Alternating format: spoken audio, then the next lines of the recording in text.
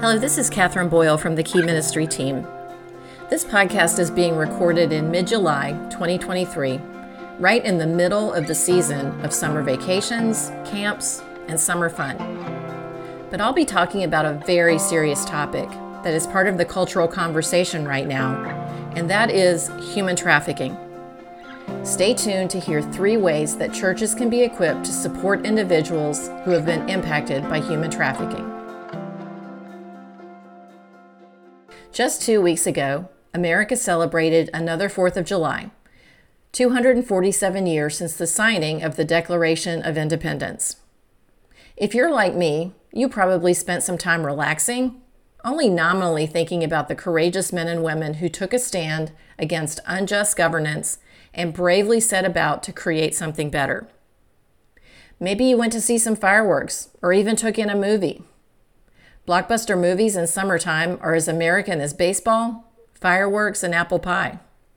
Though not a cheerful topic, one movie stood out from the rest of the summer blockbusters. The Sound of Freedom tells the story of brave men and women in our time who are taking a stand against an injustice that is nearly as old as humanity itself, human trafficking.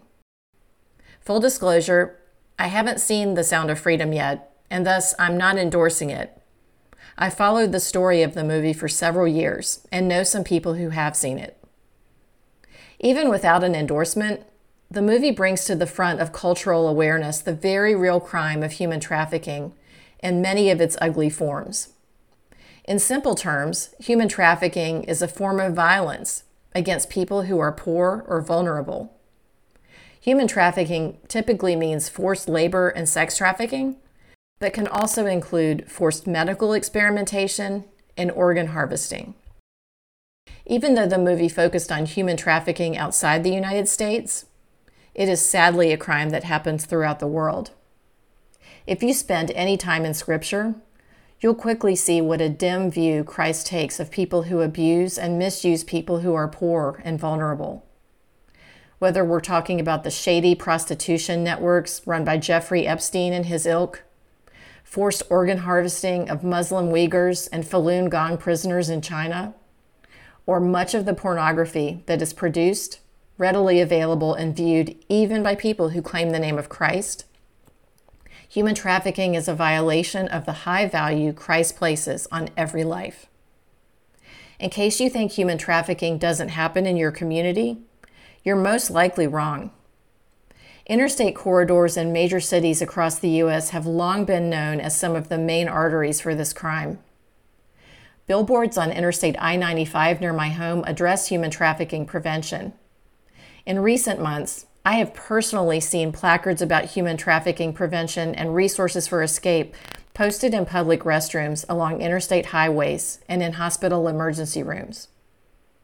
Sadly, major sporting events like the Super Bowl not only attract fans, but significant human trafficking activity.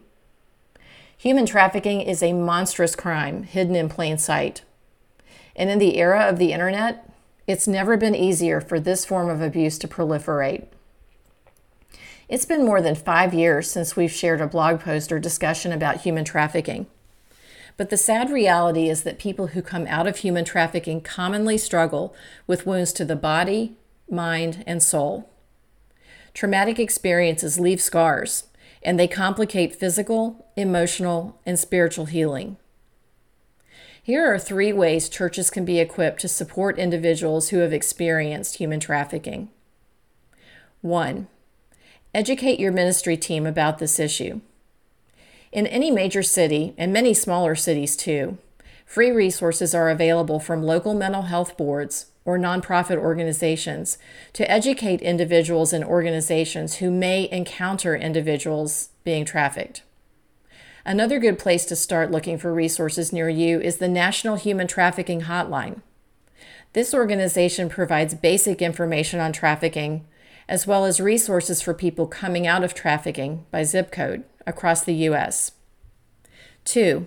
Equip your ministry team on how to recognize and prevent trafficking, as well as how to help individuals escaping trafficking. It is important for ministry leaders to have a general familiarity with any form of abuse, including human trafficking. Local law enforcement may be willing to partner with your church to provide training to your staff. Please note, the most dangerous time for victims of human trafficking is when they are attempting escape. In an attempted escape situation, extreme caution is advised for all parties. Law enforcement should advise on any efforts to assist with the human trafficking escape. 3. Provide spiritual and material support for people coming out of trafficking. Particularly in areas known to be human trafficking hotspots, pastors or ministry leaders should expect that some of their contacts from persons with mental health needs may have been impacted by human trafficking.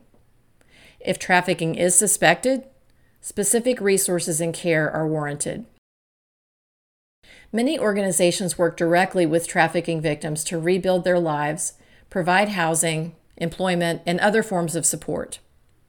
Local law enforcement and local hospitals may be the best sources of information on how to connect with such organizations, as many do not advertise their services for reasons of safety of all involved.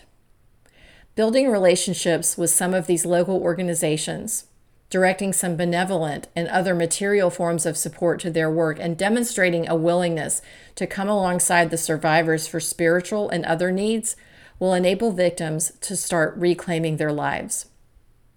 As part of my research for this blog and podcast, I found a website with a questionnaire to calculate how many slaves I employ with my lifestyle. My family is pretty thrifty and we live fairly simply, so I didn't expect a big number. My result? 57. It was horrifying. If you're feeling less than motivated to help with a problem that seems like something that happens to other people, perhaps this questionnaire is a good place for you and your church or small group to start. A line from the Sound of Freedom movie says, "God's children are not for sale." May the church of this generation be the one that finally rises up, says no more to the personal sin that perpetuates human trafficking, and begin the hard work of healing for those who have been caught in its grasp.